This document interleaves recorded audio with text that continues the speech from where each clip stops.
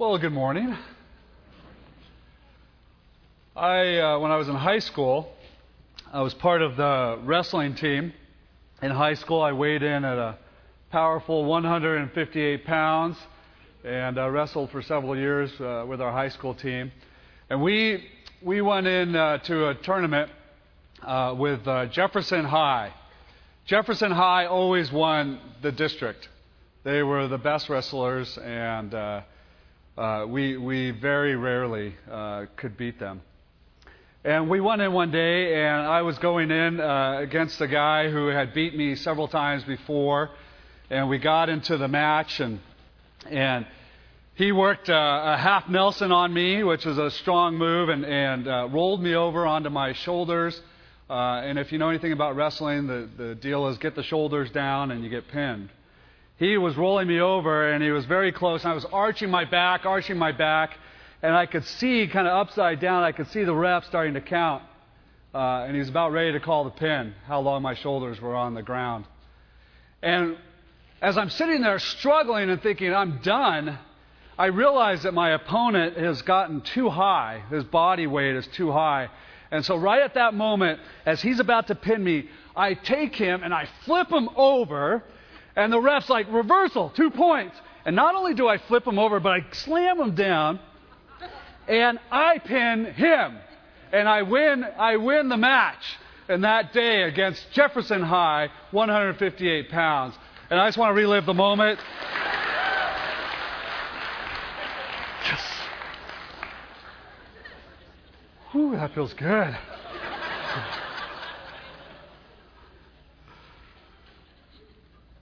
Man, I was good once. You know, it looked like I was done for. That my opponent was going to pin me, and that there was no way I was going to get out of that grasp, that hold. And then there was a radical reversal. And that's the big picture I want us to see this morning, is that our God is a God of radical reversal. And He does that in our lives and in our communities. And I just hope that we will see that through His Word of God, through Esther 7 and 8. Let's pray. Father, I just thank You for who You are. I thank You that You're a God who enters into our midst. I thank You that You're a God who's not far away. That You're in the scenes, You're behind the scenes, but You're working with Your powerful love towards us, that You move us closer to You. And so, Father, this morning, would Your Holy Spirit fill this room? Would You let us see who You are and how You work? And we thank You that You're a God of radical reversal. In Your precious name, amen. Well, what I'd like to do is to do like we did last week, is to share some of the story and then pull out some spiritual truths that we see in the passage of Esther 7 and 8. We left last week at the end of 6 where Haman had just got finished. Haman's the enemy. He got finished parading Mordecai around. He hated Mordecai. And yet the king said, we're going to honor Mordecai. And Haman, I want you to be the one to take him out on my horse and tell everybody that he is honored by the king. And so Haman had to follow the king's orders, and he went and took Mordecai around the city, giving him praise. Absolutely humiliated, defeated. He goes home to be with his wife and friends, and she heaps more failure upon him, telling him he won't recover from this. And she says these words, "You will surely fall before Mordecai." As they're having that conversation, the king's guards come and they take Haman to the palace to go and have the second banquet that Esther had prepared for Haman and for the king. Now, if you remember at this point, Esther had not yet told the king what her request was. We've been waiting for her to do that. We've been wondering why she hasn't. And we're starting to see how God's hand of sovereignty and His timing is playing throughout this whole book of Esther. And we're waiting for her to tell the king what it is that she needs to save the Jews. Her people are about to be wiped out, but she hasn't done that yet. And so at the banquet, the second banquet, the king asked again, "What is your request, Esther?" "Up to half of my kingdom," which again is just something you say as a king. He doesn't really mean it. But what is your request? And Queen Esther says this in verse 3 of chapter 7. "If I have found favor in your sight, O king, and if it pleases the king, let my life be granted me for my wish, and my people for my request." So she's starting to draw in what's going on with her people, the Jews. "For we have been sold, I and my people, to be destroyed and to be killed and to be annihilated. If we have been sold merely as slaves, men and women, I would have been silent, for our affliction is not to be compared with the loss to the king." Then King Xerxes said to Queen Esther, "Who is he, and where is he, who has dared to do such a thing?" Now, you got to picture the scene. Here's Haman. Here's King Xerxes. Here's Esther, all at this wonderful banquet. Esther is telling what's going on and telling this incredible situation where lives are going to be taken. And now the king, in fury, is going, "Who is it?" You can picture Haman with a big turkey leg. And then you hear, "Ding, want to get away?" She has said, "There's someone." Haman knows that it is him, and then comes the death blow. Verse 6. Esther said, "A foe and an enemy, the wicked Haman." And then Haman was terrified before the king and the queen. And so the king rises up. He goes out in the courtyard. He's furious, but he's got to think. He's going, "I need to do something with Haman, but if I put this on Haman, the reality is it was my signet ring that sealed the deal to wipe out the Jewish people." Now, I think King Xerxes didn't fully know that it was the Jewish people, because Haman was a great deceiver. And if you remember, Haman says, "Oh, there's a certain people in the land." The king signs the deal with a signet ring, and so he's wondering, how can I do this where I don't imply myself in this mix? So he's out in the courtyard, and here's what's so cool. We saw this last week, God's timing of things, His sovereignty. He's behind the scenes, yet in all scenes. And what happens is, just at the moment that the king comes in from the courtyard, what happens is here's Haman. He's terrified. He basically throws himself at Queen Esther, upon her feet, upon her body. She's on the couch. She's reclining there. Throws himself upon her. King walks in at that very moment and basically uses that. "What is this? I can't even leave for a moment, and you're not molesting my wife," basically coming after her, which, by the way, is totally inappropriate. There is no touching of the queen. There is no touching of the king's concubines. You don't touch them. Right at the very moment, by accident, all of a sudden Haman throws himself on the queen, and he sees it all. And now he can use that as a reason to take Haman out of the picture. And so the scriptures say they came and they put a cloak on his head. Basically what that means is, you will die. You will die. And now there's a eunuch there, and he just happens to mention, he's like, "You know what? I recall seeing these wonderful gallows that Haman built. They're over at his house. They're really nice, brand new." And so the king says, "Hang him on that." And if you know, and as you study the scriptures, it's not the gallows like we know. It's an impaling of Haman.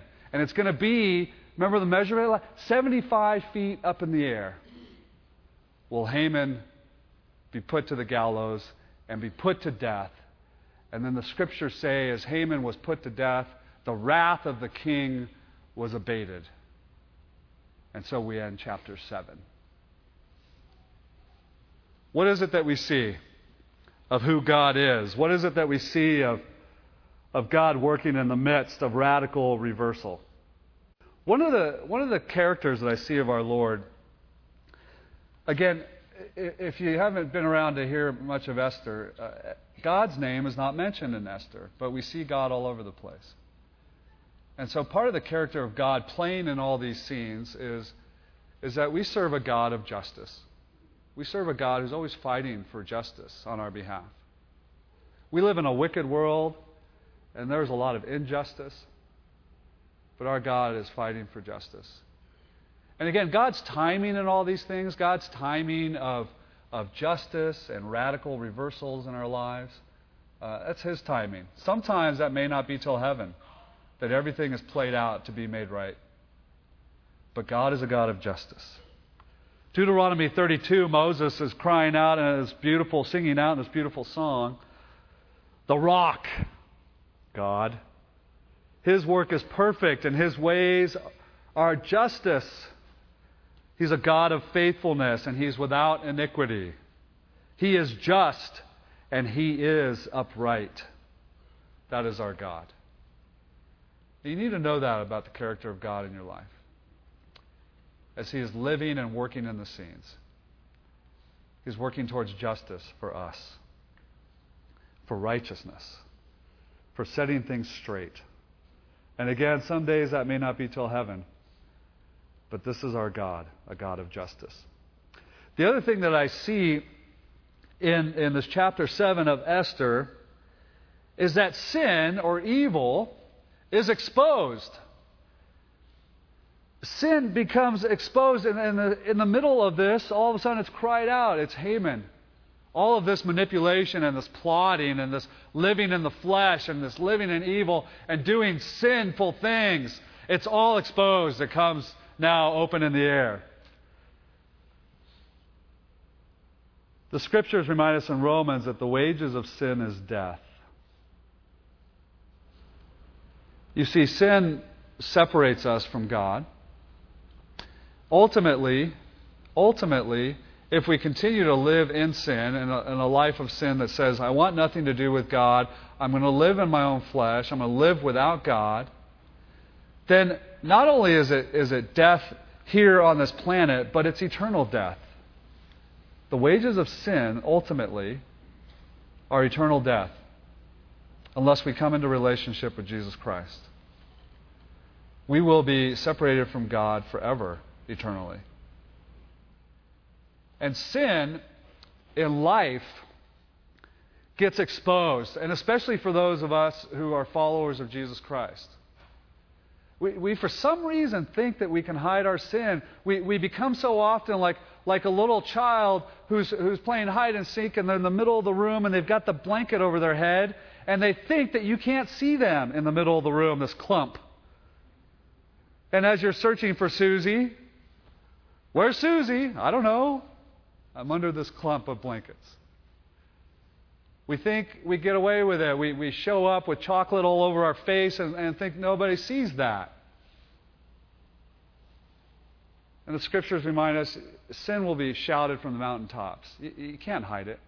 You can't hide from God. And we continue to think we can.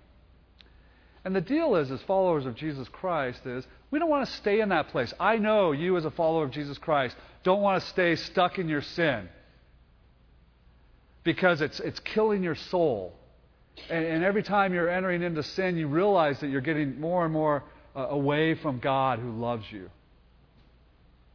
And so here this morning, you need to know that Christ wants to receive you back in. And He says, confess your sin. I'm quick to forgive. I want to restore you. I want to give you strength again. I want to give you life in me. Because when you continue to hide your sin, that's where it's most powerful, right? The power of sin is in its hiddenness. When we continue to hide it, it gets a hold of us. This is why pornography is so prevalent in our culture. You think you can just be in your room by yourself, nobody knows, and it's just killing you. It's killing you. And God wants you to confess that and come and receive His life. He wants you to confess it not only to Him, but to others so that you can have strength by your side. Because sin will be exposed. And our Lord Jesus Christ wants to free you from sin. And we see that in this chapter of Esther in chapter 7. The other principle that we see is, I think, the principle of sowing and reaping. Here's what Galatians says. It says, "Do not be deceived. God is not mocked." You can't fool God. "For whatever one sows, that he will also reap. For one who sows his own flesh will reap from the flesh. He'll reap corruption. And the one who sows to the Spirit will from the Spirit reap eternal life. And so let us not grow weary of doing good." That's a great scripture. "For in due season we will reap if we do not give up." What are you sowing to? Are you living in the flesh? Are you living in your own strength? Is all your purposes for you? Are you sowing to the Spirit? Going, "God, what do you have for my life?" Are you dependent upon Christ? Dependent upon the Lord, bearing fruit of the Spirit? I'm remaining in the vine because that's my only source of life. What are you sowing to? David Guzik makes this comment. One might say that Haman, the evil one, he had climbed the ladder of success, but it was leaning against the wrong building. His ladder was leaning upon flesh and self and sin. And if we're going to climb the ladder, may it lean against God, the rock. What are we sowing to? We see in chapter 7 radical reverses that take place, especially at the moment when Esther says, "It's Haman." You see, he's the one who condemned the Jews to die. And now he stands as the one who is condemned. Radical reversal. The gallows that were meant for Mordecai now are used upon Haman himself. Proverbs 11:8 says this, and it's so fitting. "The righteous is delivered from trouble, but the wicked takes his place." Radical reversal. Haman, you will take the place of Mordecai. You set this up. Haman is the one who is killed when we expected Mordecai and the Jews to be killed. Radical reversal. And I think all of this takes place because we serve a covenant God. God is a God who keeps His promises. God is a God who enters into covenant, this binding relationship. God cannot break His covenant. We break it all the time, but God cannot. When God makes a promise to us, He keeps it. When He makes a promise to His Jewish people, the people who He brought out of Egypt and into the promised land, as He makes promises to Abraham, He can't break it. Here's what God says to Abraham: "I will bless those who bless you, and the one who curses you, I will curse. And in you all the families of the earth will be blessed." This beautiful covenantal promise of God. Warren Wiersbe writes this: "It seems that all things had gone silent in the heavens, but God is still at work in the stillness. He is the hidden helm, turning the ship beneath the waves." The book of Esther is a book of perfect timing. What's impressive is not what Esther did or did not do, but what God does. The Jews were not spared because of good fortune or the quick thinking of Esther or Mordecai. It was all about God's faithfulness and His covenantal promises that He had made. This is so much what we've been studying in 2 Corinthians. All about New Covenant. What is New Covenant? New Covenant is, I'm not capable of anything spiritual, of spiritual life, of anything. But it's all Christ in me, working through me.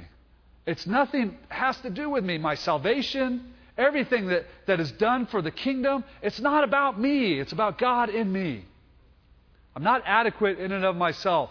Esther realized that. Mordecai realized that. They were living New Covenant before New Covenant was happening. It's all God's faithfulness. It's God doing the work. He's using Esther to come into the presence of the king. He's using Mordecai to reveal the plot that's going on. And for us who live in New Covenant, it's realizing, God, you're doing that. Thank you. Thank you for living through me. You're a God of covenant promise. We have a covenant partner and one who keeps his promises to us. The last thing that I see in chapter 7 that's just an awesome truth is that there will be ultimate victory over the enemy. You know, I know every time you turn on the TV in the morning and you watch the news, you go, Satan is winning this deal. We seem to be losing the battle. But the truth is that there is ultimate victory in Christ. He wins. There's ultimate victory at the cross.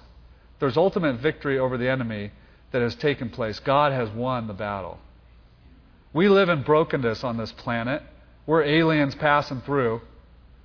Our passports say heaven. And although it seems like Satan may be winning, it's not true. He is lost. Revelation 20. And they, the enemy, marched up over the broad plain of the earth and surrounded the camp of the saints. You ever feel like that? All of a sudden, here we are, the followers of Jesus. We got enemy all around us. Here the enemy came in around the beloved city, but, I always love it when there's a but fire came down from heaven and consumed the enemy. And the devil who had deceived them, the devil, was thrown into the lake of fire and sulfur where the beast and the false prophet were, and they will be tormented day and night forever and ever. Christ has won. And so as we sang this morning, we will see Him and we will rejoice in heaven and we will enter into His presence. There's no more tears. There's no more crying. We get to enter into the beauty of Christ and be in His presence because He's won. Haman is dead. Chapter 7. As you enter into chapter 8, as I see Haman hanging 75 feet above, there's song throughout the land going on. Ding dong, the witch is dead, the witch is dead, the witch is dead. I mean, everybody's rejoicing. The enemy is dead. The problem is, there's still an edict to wipe out the Jews. What can be done? And then the scriptures say, on that day, on the day that Haman is there, up on the gallows, on that day, all of chapter 8, it's like watching episodes of 24. It's like, what's Jack Bauer going to do now? He's got an hour of time here. This is it. I mean, everything's put into a day. Between the hours of 3 and 4 p.m., Queen Esther is given the house of Haman. Queen Esther, as Haman's dead now by the king, here, Esther, you get all control over the house of Haman. He was over all the princes, over all the provinces. He's number 2 in the kingdom. And then Esther says, Mordecai, I want you to govern all this. I'm giving you authority. Take charge of this. Govern it. And then the king gives Mordecai the signet ring. Carte blanche. It's whatever I do and put the signet ring down, it's the king's authority. It will be done. Here, Mordecai, the Jew who was about to be killed, here, take the signet ring. Esther hands over the care to Mordecai, and you go, this is awesome. But the reality is the people are still going to die. The edict has gone out. Here come the German soldiers to wipe out any Jew in their way. And Esther pleads, King, please revoke these letters. And she says, and she enters in with her people so beautifully here, "For how can I bear to see the calamity that is coming on my people?" She identifies with her people and wants the king to know how it affects her. "How can I bear to see the destruction of my kindred?" And the king says, as he hears her heart and as she's crying before the king, "I can't reverse this edict. It can't be done." Same thing was in Daniel. But, another good situation. "But you may write as you please a new edict regarding the Jews and use the king's signet ring." And so Mordecai wrote all these letters and sent them out on swift horses. And the letters said as they went out, "You may assemble, Jews, and you may defend yourselves. You may go into battle. So fight and kill the enemy who comes against you." And Mordecai went and he left the presence of the king all on the same day. And he left in royal robes of blue and white. He's representing Coal Valley Christian School. And he sends out those horses that were chargers on their way to bring good news. And the city of Susa shouted and rejoiced. And here's what it says in chapter 8, verse 16.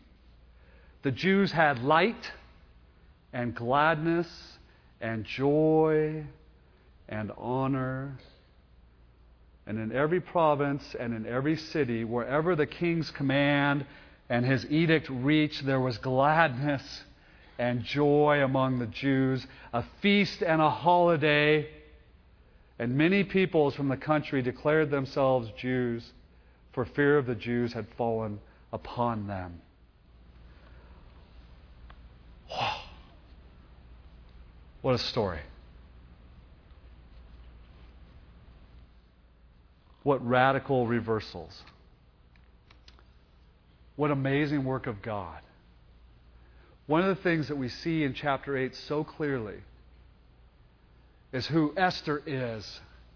She is the Christ character. Esther comes in and pleads before the king, enters into the throne room with incredible courage and trusting God, and intercedes on behalf of the Jews for their salvation, for their deliverance from death. And that's exactly what Christ does for us. He intercedes for us. He interceded all the way to the cross and died on the cross for us because we would die. We would have eternal death without Him. And He rose again, and as we believe upon Him, we shall have life. Life now, life eternally. Christ interceded for us, and He intercedes on behalf of us before our God. Holy God, who can't be before sinful men, Christ intercedes, and now we can enter into the throne room unashamed. We can boldly come before our King because of Christ's intercession. And we see that with Esther as she goes before the king. I need you to spare my people. They're beloved to me. What radical reversals do we see? You have to understand something. There was certain death that was to come to the Jews. You could not change the edict. Everything seemed hopeless and lost. It was an impossible situation. But here's something that's amazing. God is a God of impossible things. And He works in things that seem so impossible. And He does radical reversal. In His timing, He changes things. He redeems them. He makes them whole again. Because we serve a God of radical reversal who works in impossible things. I was just on Facebook the other night, and I stalk most of you on Facebook. That's how I know what's happening in your lives. And sin is really exposed there, so it's good. Good for me to pray for you.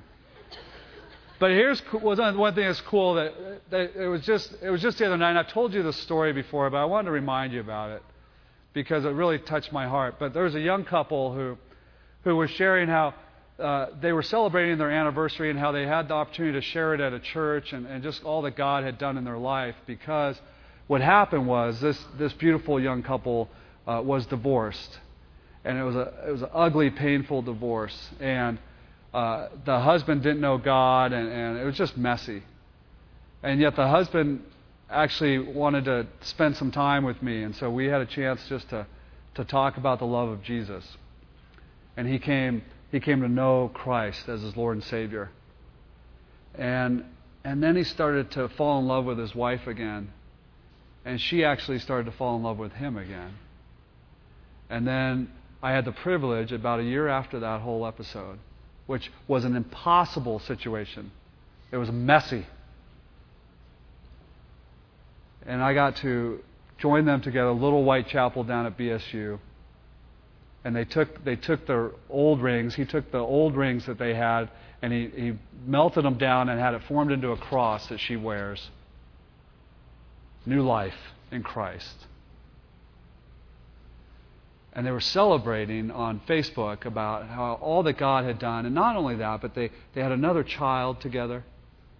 And now they raise a heritage of godliness in their home. God's a God of impossible things. And His timing and what He's going to do. Chuck Swindoll says, don't ever try to convince me that some situation in this life is absolutely permanent. God can move in the heart of a king, and He can move an entire nation. He can bring down the Iron Curtain.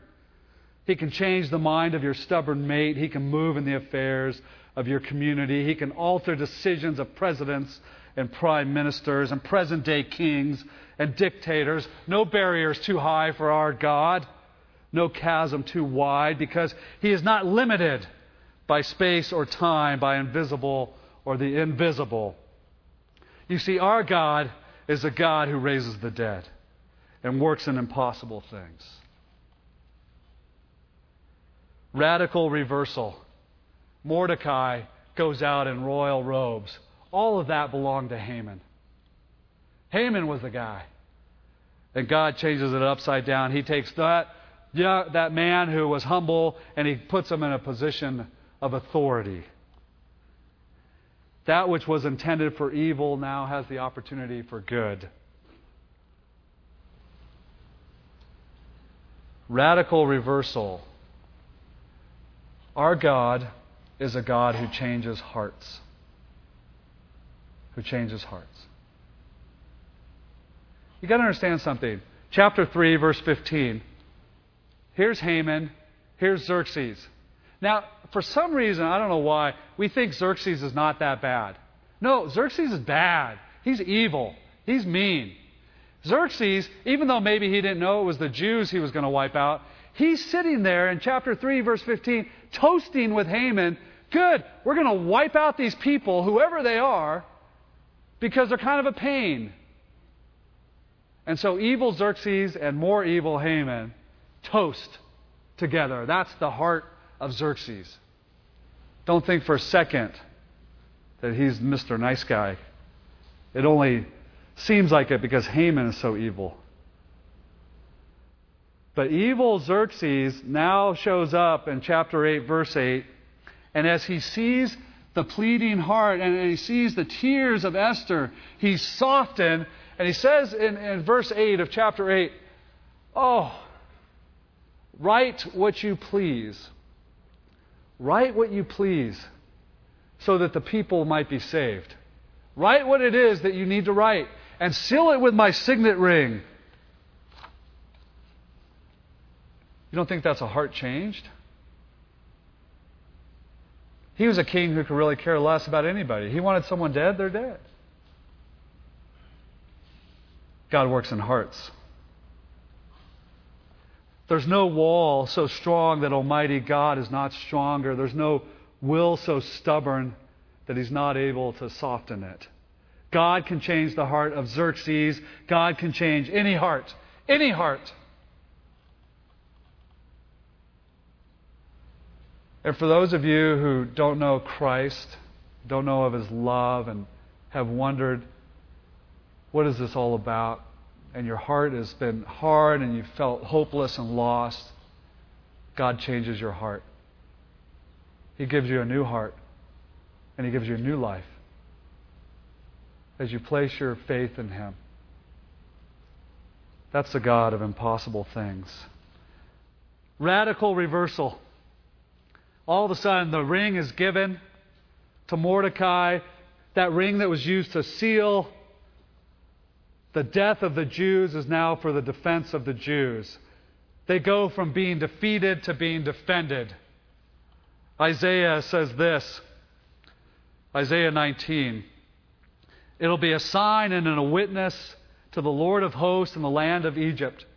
When they cry to the Lord because of oppressors that have come against them, He will send them a Savior, a defender, a deliverer, and He will deliver them. And our Lord will make Himself known." Our God is our defender. He's our covenant God. He fights for us, and He gives us life. And so the word goes out. You have the right to assemble. You have the right to fight. And so fight. You know, sometimes we feel so defeated in our sin and our yuck. And we're like, I can't fight. No, fight. God will defend you. God will give you power to fight when you feel oppressed and broken. Fight. Don't just stay in the junk. It's a death trap. Fight. He's given you freedom and He's given you strength and weapons to fight. Defend your lives. And so the message goes out on those chargers. A message that initially, here's a radical reversal. What was the initial message? You're going to die. There's nothing but death that's going to happen to you. And that's really ultimately what life is without God. It's ultimate death, spiritually. But what happens? On quick horse, the message is sent out. And what's the message? It's a message of salvation. It's a message of deliverance. It's a message of, I will fight for you. So fight. That's a God of radical reversal. He takes things that are dead and He brings them to life.